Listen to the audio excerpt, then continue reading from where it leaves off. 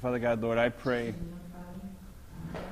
that you would show up now, Father, that you would be here amongst us, that you would speak to us through your word, Lord, and our hearts would be prepared to receive it. Lord, I pray that you would do what work you need to do here this morning. Lord, it's not about us, it's about you. And so we give this time to you, Father, and we lay our hearts down, Lord, asking that you would instruct us and that you would speak to us, Lord. Lord, that you would transform our lives. And we ask this in Jesus' name. Amen. So, before last week, I was a little concerned. I was concerned about our prayer, concerned about our collective prayer. And when we came together and as I thought through this, and sort of it seemed like we were progressively praying a little bit less and a little bit less, or a little bit less passionate. And I thought back through the time that we've been together, and even when we were at Trent's house, and when we were praying about coming to the park, and we were praying about, would the park let us in? Would they give us this contract to be able to have our services there? And we prayed fervently. We prayed. Some days we just prayed, and instead of teaching, we prayed. And we would pray. Even when I was teaching, we'd go for 25, 30 minutes just praying. And you guys would pray me out of preaching sometimes, which was a good thing. And then we got to the park, and I remember praying in the park and being in the gym in the rec center and being like, this is the first time probably that God's Word has been read here, and that we want to pray for this community and pray that God would change that, and God would give us a place in this community, that we'd be made known in this community. And then we came here. God answered those prayers. And since we've been here, I've just felt like we've slowly and slowly and slowly been praying a little bit less and a little bit less passionately.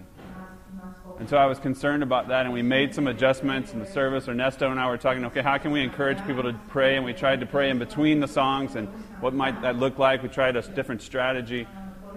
And last week, during our time of worship and our time of prayer, 3 people prayed. And I was frustrated. And I'm honest, when I left, I was like, we got to do something. And I'm thinking through prayer, and if you've been a Christian for a week, you know that you need to read your Bible and you need to pray. Those are the top 2 things. That's 1 and 2. And that we know, and that you guys know theologically, when we are able to pray, we're able to go before God. We're able to have access to God, that He hears us. If you look in the first slide, Psalm 66:19, it says, but truly God has listened. He has attended the voice of my prayer. So we know we can come before God in prayer. We know also that there's power in prayer. In James 5:16 it says, the prayer of a righteous person has great power as it is working. And not just access and power, but it also gives us a chance to worship, as we did this morning. Psalm 141:2 says, let my prayer be counted as incense before you, and the lifting up of my hands as the evening sacrifice. And I left here last week being like, what am I going to do? I got to address this. What am I going to say? How are we going to adjust this? How are we going to fix this? What strategy do we need to implement? What can I do? And then God said, Britt, you're not alone. I said, okay. So I started talking to some different people on Monday. I said, what are we going to do? How are we going to take steps to correct this? What needs to be said? What needs to be communicated? How can we change this? We can't allow this to go on. And then I was talking to Jovi, and Jovi says, Britt, have you prayed? Well, yeah, I prayed. Have you prayed for the body? Yeah, I prayed for the body. Have you prayed specifically for the body, that they would have passion to pray? I said, no, I've just complained about it. I've just been frustrated about it. And as he spoke that word to me, I realized myself that I'm hesitant to pray. That prayer is not something that I can look back on and say, wow, I pray well. I got that one down, God. When I go into prayer, it's hard. It shows me, I start to realize my own selfishness as I go and I pray before God. My mind wanders typically, and then typically it focuses back on me or the things that I need to do or what I should be doing instead of praying. When I'm praying, it starts to unveil my doubts. I start to pray things, and I'm like, okay, well, God, if you could, maybe would you do this? And maybe you won't, maybe you will, but if you do, would you have already done it anyway? I mean, you're sovereign, God. You're going to do what you're going to do. And what's the point of me praying? And then I get confused in my praying and I'm off on another tangent. And then I feel guilty. I can't pray consistently. I can't pray regularly. I can't pray with passion. And sometimes I think, you know what, it's just easier on my faith if I just wouldn't pray at all. Because when I pray, it just shows me what a mess I am. I can't do it well. And so that's what God showed me this week as I've tried to process through this and tried to pray through this and tried to just study through this and say, God, show me what you want to speak to me. Show me what you want to speak to this body. And He showed me 3 things that I want today. My goal is that when we leave here, that you guys would all completely agree with these statements, with these 3 characteristics that you have and that I have. And they're that we're broken, that we're inadequate, and that we're dependent.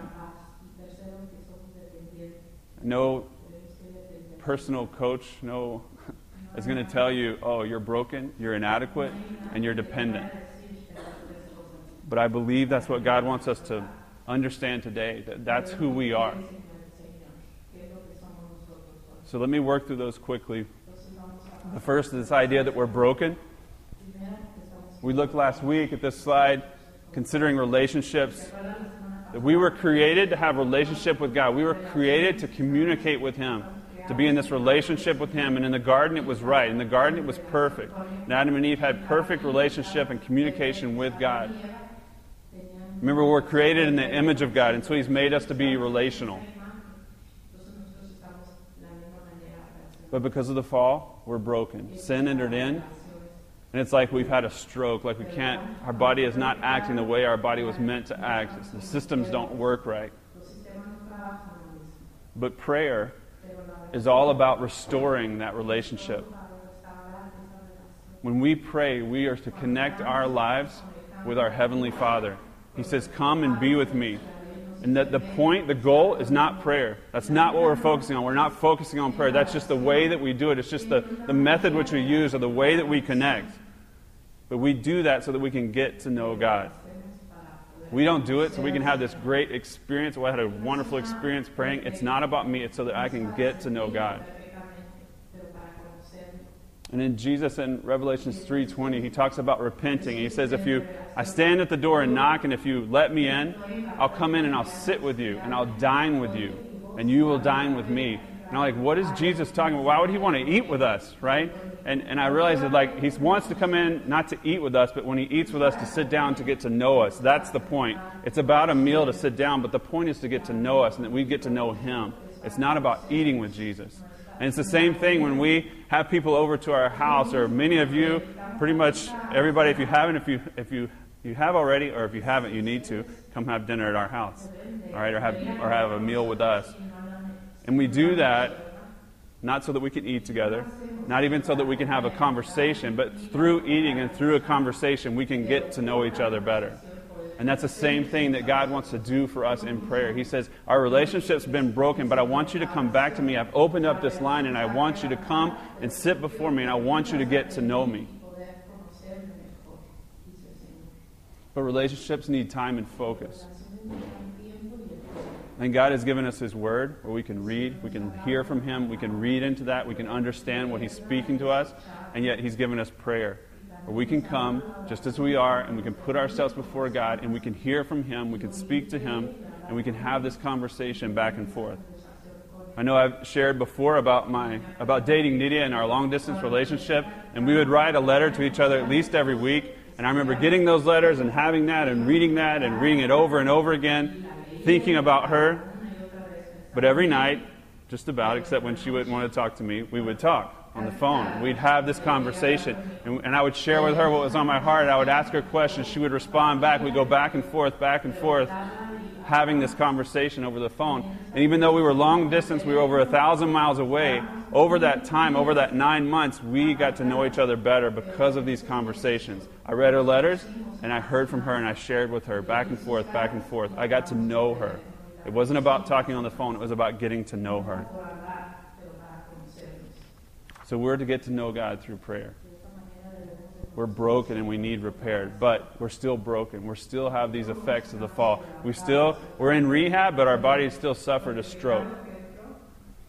And so we're inadequate. We come before God and we end up looking inward. We end up looking towards ourselves. Because of the fall, we have this desire to be independent, to be on our own, to be caring for ourselves, to focus on ourselves. And you feel that when you go into prayer. We want to trust in our own talents. I prize my intellect, my abilities, my resources, what I can do for myself. And because we really believe that we can do life without God, we know that praying is nice. We know that praying is a good thing. We know it's something that we should do. But I think we truly believe that it's unnecessary. If you guys have ever been to Jiffy Lube, and I used to change my own oil, but now I'm less of a man here in the apartment, so I have to go to Jiffy Lube to get my oil changed. But when you go and you give them the keys and you sit down in the waiting room, every time, without fail, they walk in with the air filter in their hands. Like, oh, Mr. Fuller, we noticed that your air filter's a little dirty in your car. It probably needs a new air filter, and we can actually change that for you right now. It'll just cost you $19.99. And I say, well, does my car need the air filter changed? They say, well, it'll operate better. It'll be more efficient. You'll get better gas mileage. I said, well, do I need that air filter to crank the car for me to get from here to work? Oh, no, you'll still be able to do that. I said, okay, don't change my air filter then. And then the next time they ask me again. But that's not how prayer is. We think prayer is like this air filter. If we put that on, it will make us a better Christian. We'll experience it a little more, but I don't have to have it. I don't have to change it. And just like my air filter, I go the next time and I still haven't changed it. I think I'm going to go to the store. I'll put it in myself. It'll be half price. But I don't change it. And we think the same thing about prayer. It's good, it's nice. I know I need to do that. But it's not necessary. But prayer and walking with God goes together. It can't be separated. It's like if we try to live this life out for God without prayer, it's like having a peanut butter sandwich without jelly. It's like tacos without salsa.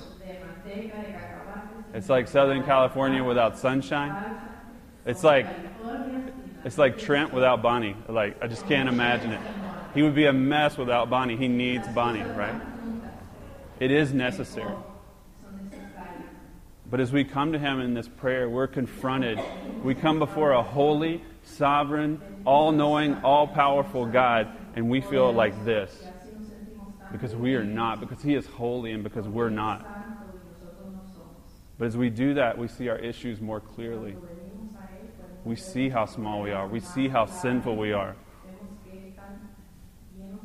And as we do that, as we pray, as we get to know Him, we understand how inadequate we are. That we're completely helpless to do life.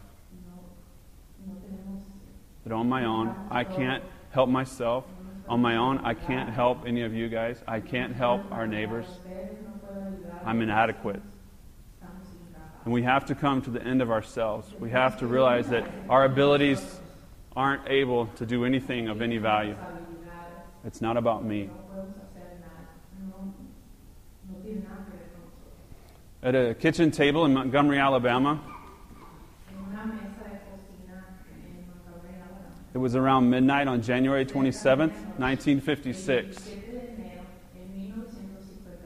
A young preacher sat there with a cup of coffee in hand, agonizing over how to get out of a leadership role he did not ask for.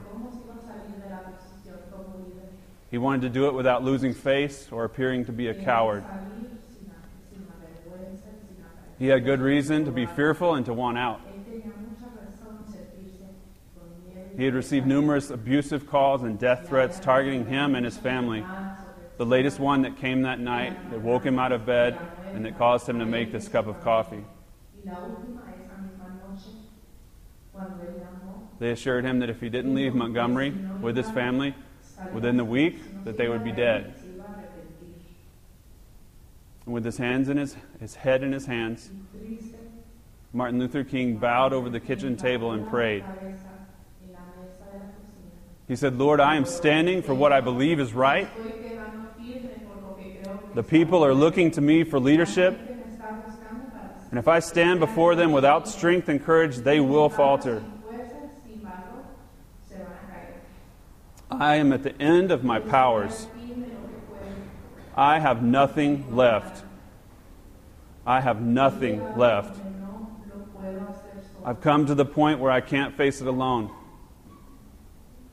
He would later share that at that moment, that he experienced the presence of the divine as he had never experienced before. He said it seemed as though he could hear a voice saying, "Stand up for righteousness, stand up for truth, and God will be at our side forever." I heard the voice of Jesus saying, "Still to fight on." He promised never to leave me, never to leave me alone. And I share that because he talked later about that being his conversion moment.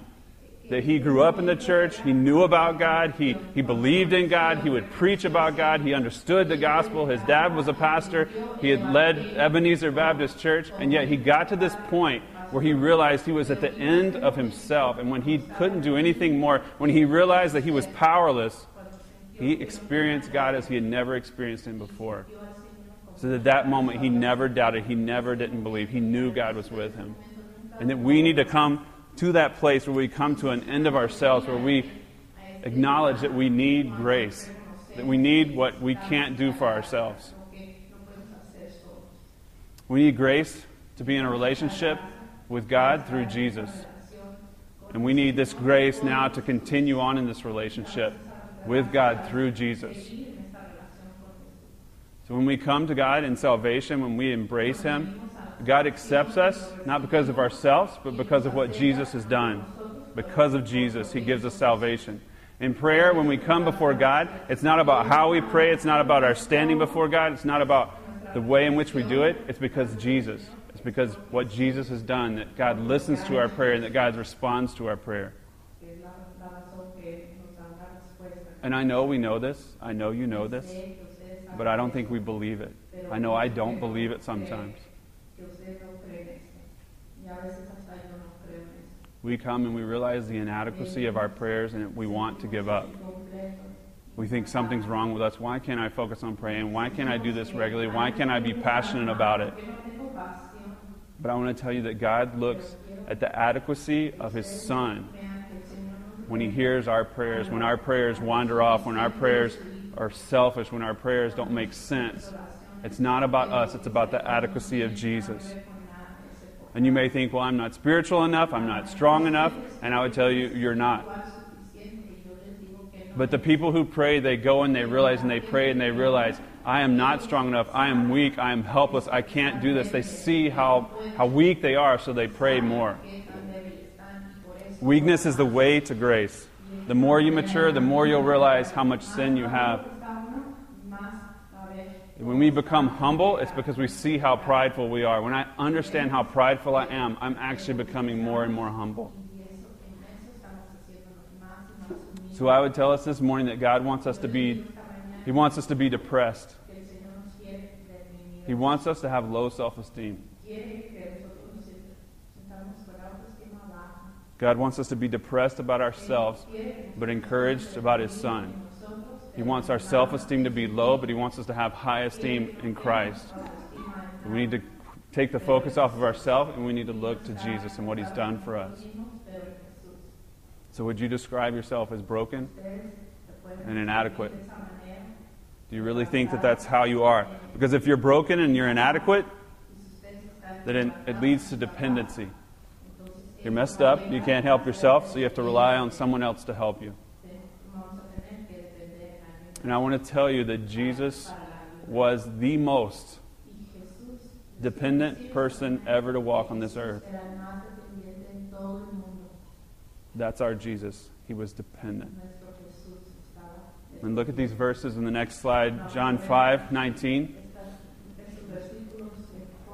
It says, Jesus said to them, "Truly, truly, I say to you, the Son can do nothing of His own accord, but only what He sees the Father doing."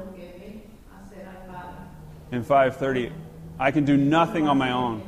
As I hear, I judge, and my judgment is just, because I seek not my own will, but the will of him who sent me.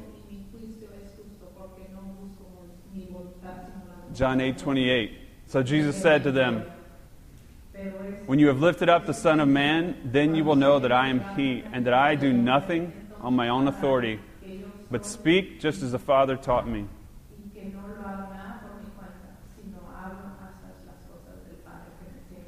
And John 12:49. For I have not spoken on my own authority, but the Father who sent me has himself given me a commandment, what to say and what to speak. Jesus didn't do anything on his own. He didn't say anything. He didn't speak anything. He didn't do anything unless the Father had allowed him to do it, unless the Father told him to do it. He was completely dependent on what God spoke to him, on what God showed him, and what God asked him to do. He was helpless. He was dependent. We see this over and over again.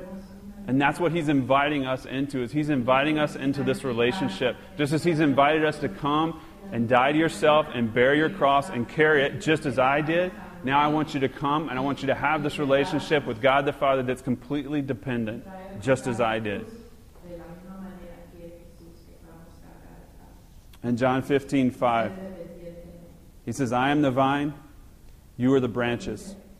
Whoever abides in me and I in him, it is he that bears much fruit. For apart from me, you can do nothing. I don't believe that every day. I try and add Jesus on so many times. I'm going to do what I've got to do. I'm going to take care of my business, and Jesus come along with me. I don't wake up thinking I can do nothing apart from you. And in a sense, as we pray, it demonstrates that even more, that we're dependent on God. Because when we pray, every minute that we're praying is a minute that we're not out being productive, that we're not taking care of our business. When we pray, we're stopping and we're saying, I can't do this, God, you've got to do it. And if Jesus, being the Son of God, being God incarnate, walked on this earth and had to be fully dependent on God, we probably should be too.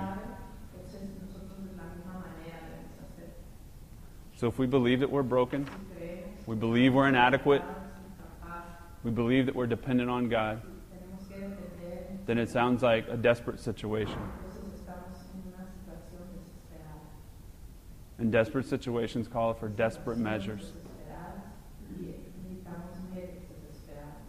And I thought about a desperate situation in my life. A time that I wasn't sure what to do. I had nothing I could do. Our backs were against the wall. Nydia was pregnant with Annalise. It was our fourth time. We had done this 3 times before. No big deal. And we were out. We were buying a camera because it had been lots of years since the last one. And we were looking, and Nydia was about 5 months along. And she said she had to go to the restroom, but in the camera store they didn't have one. She went next door to Panera, and she took all the kids with her. And I remember standing at the counter of the camera store, looking at the camera, and see her come through that window. And I saw this look on her face that I had never seen before. And she came in and she said, we got to go. And we got in the car, and she was bleeding. And she was bleeding heavily.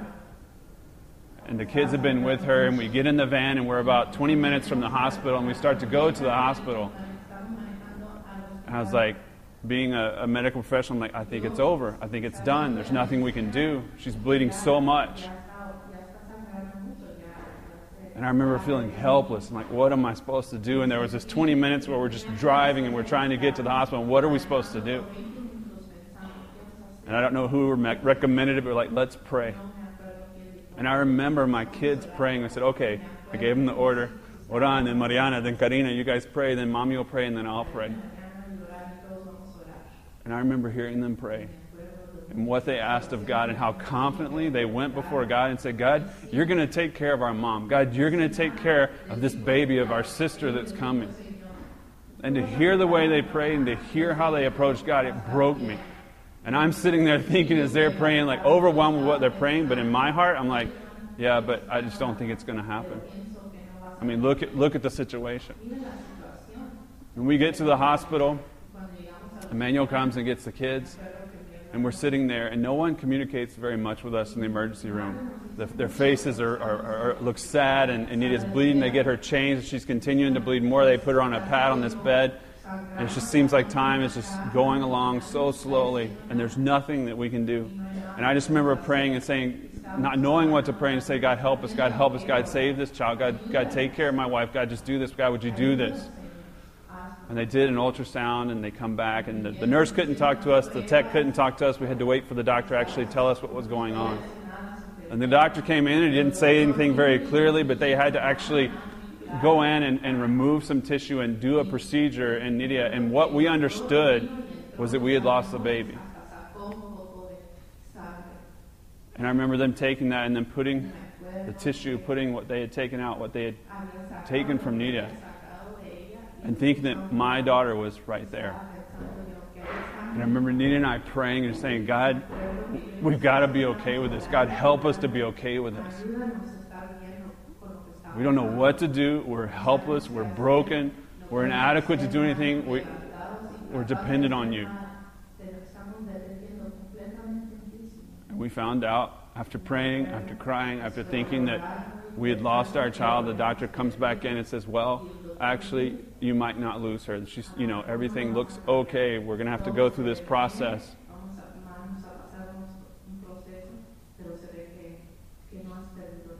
And now we have Annalise. But that was the most desperate that I can ever remember feeling. I was in a situation that I couldn't do anything about. And as I look back at it, the way that I prayed, in some ways, I was ashamed. I thought about my kids' prayers and how much better they prayed than I did. And that when we're in a situation like that, when we're desperate, if we understand that we're desperate, God wants us to pray like kids. He wants us to pray like children. We are His children. He's called us His sons and daughters, and He says that He's placed His Spirit inside of us to cry back, Abba, Father, to cry back, Papi, to cry back, Daddy. That's who we are. And so He wants us to come to Him like kids. And if we come to Him like kids, we come not pretending. When we pray to Him, we don't pretend. We don't have to get everything right. We don't have to be somebody that we're not to come before our Daddy, to come before our Papi. We don't try and get things in order. We don't try and sound good. We come messy.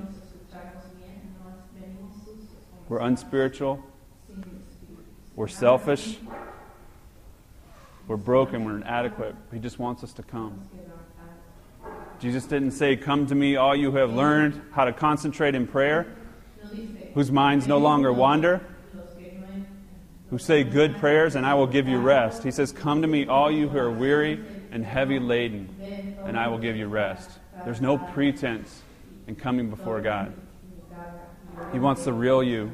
He wants the broken sinner in need of a physician. And not only does He want us not to pretend, but He wants us to continue to ask and continue to ask, to repeat ourselves over and over again. When we were there in the hospital, once we got all I could remember, Lord, please, Lord, please, Lord, please. That was the extent of our prayers. And Jesus gives many examples of this, of the persistent widow, of when someone comes to die and they had to go get food for this neighbor, over and over again, asking and asking. That's what God wants us to do. And I was woken this Saturday morning. We have pancakes at our house every Saturday, and I'm the pancake chef. And this morning at about 6:33, Annalise is standing beside my bed. Papi, make pancakes make Papi, pancakes, Papi, make pancakes. I'm like, okay. All right, we'll be right there. Okay, go out into the kitchen. I'll be right there. A couple minutes later, Papi, pancakes, Papi, make pancakes, make Papi. Okay. I send her away again. And she comes back, and this time she gets up on the bed, and she's straddling me, sitting on my chest, and putting her hands on my face, and Papi, pancakes, Papi, come on, Papi, please. And I got up. That's how God wants us to come to Him, asking again and again, simple, just what we want, wherever we're at, whatever we need. He wants us to come to Him that way. And not only did she come to me and repeat over and over again, But she actually got louder each time. Where at the end she's grabbing my face and making sure that I'll listen to her. She got louder and louder. And I think that as we come to God and we don't come with pretense and we repeat ourselves over and over again, I think God wants us to voice our needs. He wants us to cry out loud. He wants us to plead loudly with Him. He wants us to have an outward expression of our inward desperation. He wants to hear that. He wants to see that. And as I look back at Israel and I look back at the Old Testament, this was what they did. This was what David did. As you look at the Psalms, look at Psalm 5, the next slide, 1 through 3, it says, "Give ear to my words, O Lord. Consider my groaning. Give attention to the sound of my cry, my King and my God, for to you do I pray. O Lord, in the morning hear my voice. In the morning I prepare a sacrifice for you and watch."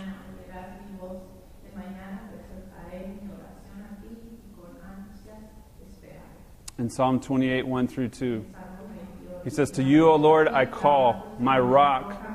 Be not deaf to me, lest if you be silent to me, I become like those who go down to the pit.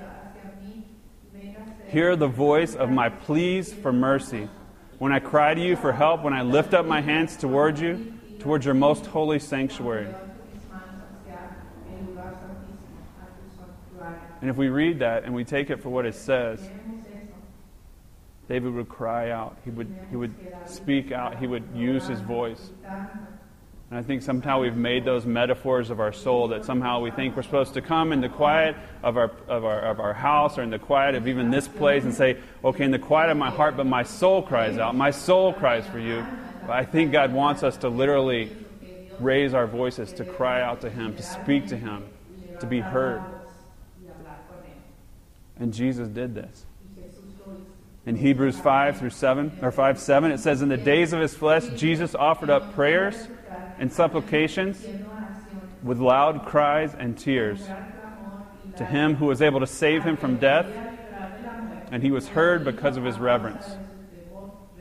I just can't see Jesus in the Garden of Gethsemane praying that God would take this cup from Him in the quietness of His heart. I think Jesus cried out. I think He spoke to His Father. I think He made His voice loud. And you're probably asking, so are you asking me that we should pray publicly, that we should pray out loud? And you might say, well, Britt, that's not my personality. I'm sort of an introvert. I'm inward. That's just not me. And I say, yes, it's not your personality because your personality is broken. And you say, but I don't speak well. I'm not really sure how to pray. I don't pray well. I don't sound really great. And people are going to be around me. I say, yes, you're inadequate. And you say, but I just don't know that I can do it. I don't know. I don't know if I can just will myself to do it. I don't know if I can do that, but if I can pray out loud in front of other people. And I would say, yes, you can't because you're dependent. You can't do it on your own. But God has placed His Spirit inside of us, and He wants us to cry back, Abba, Father. It's His Spirit inside of us that cries back. It's not me. It's not you. And there's something about our faith that requires proclamation. That we see this throughout Scripture, throughout the Bible, that there's a proclamation as well.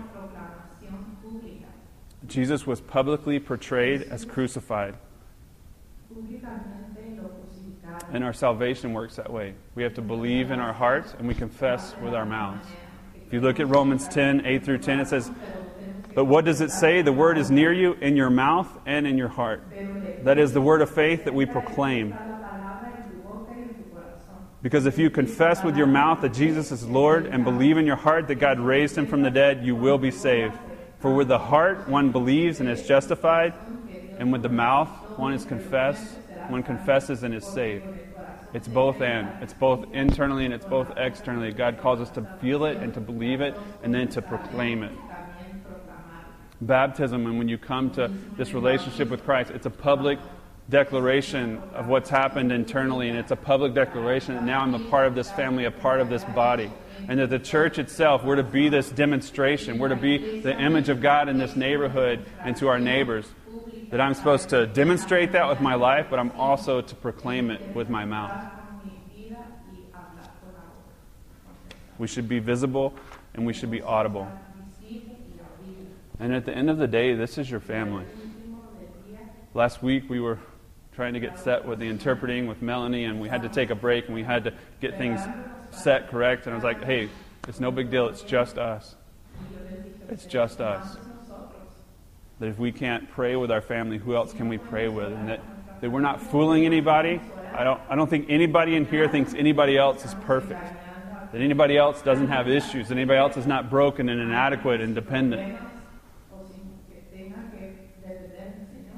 And I just wanted to say that our lack of prayer is not a lack of discipline. And I know I've grown up thinking that if I was more disciplined, I would pray more. But I want to tell you, I think that our lack of prayer is not a lack of discipline, it's a lack of desperation. That if we were desperate, if we truly realized our situation, then we would pray. We have to be desperate. We think that we can do life on our own, we're not going to pray. We're not going to be serious about prayer. If we think that we can do what we think that God wants to accomplish through Living Stones on our own, we're not going to take prayer seriously. And I desire for us, for Living Stones, to be a body that's committed to prayer. And to be that, we have to be a people of desperation. So we're going to take time to pray right now.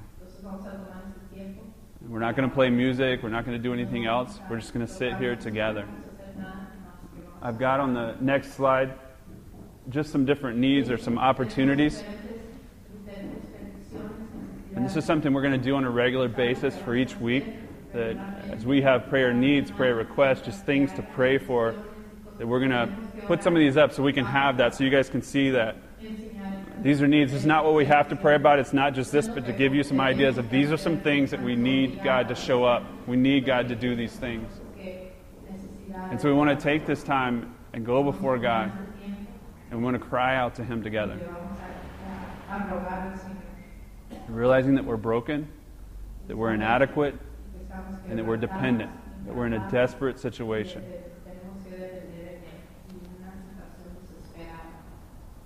And so let's do that now. I will, Jovi, do you mind starting us?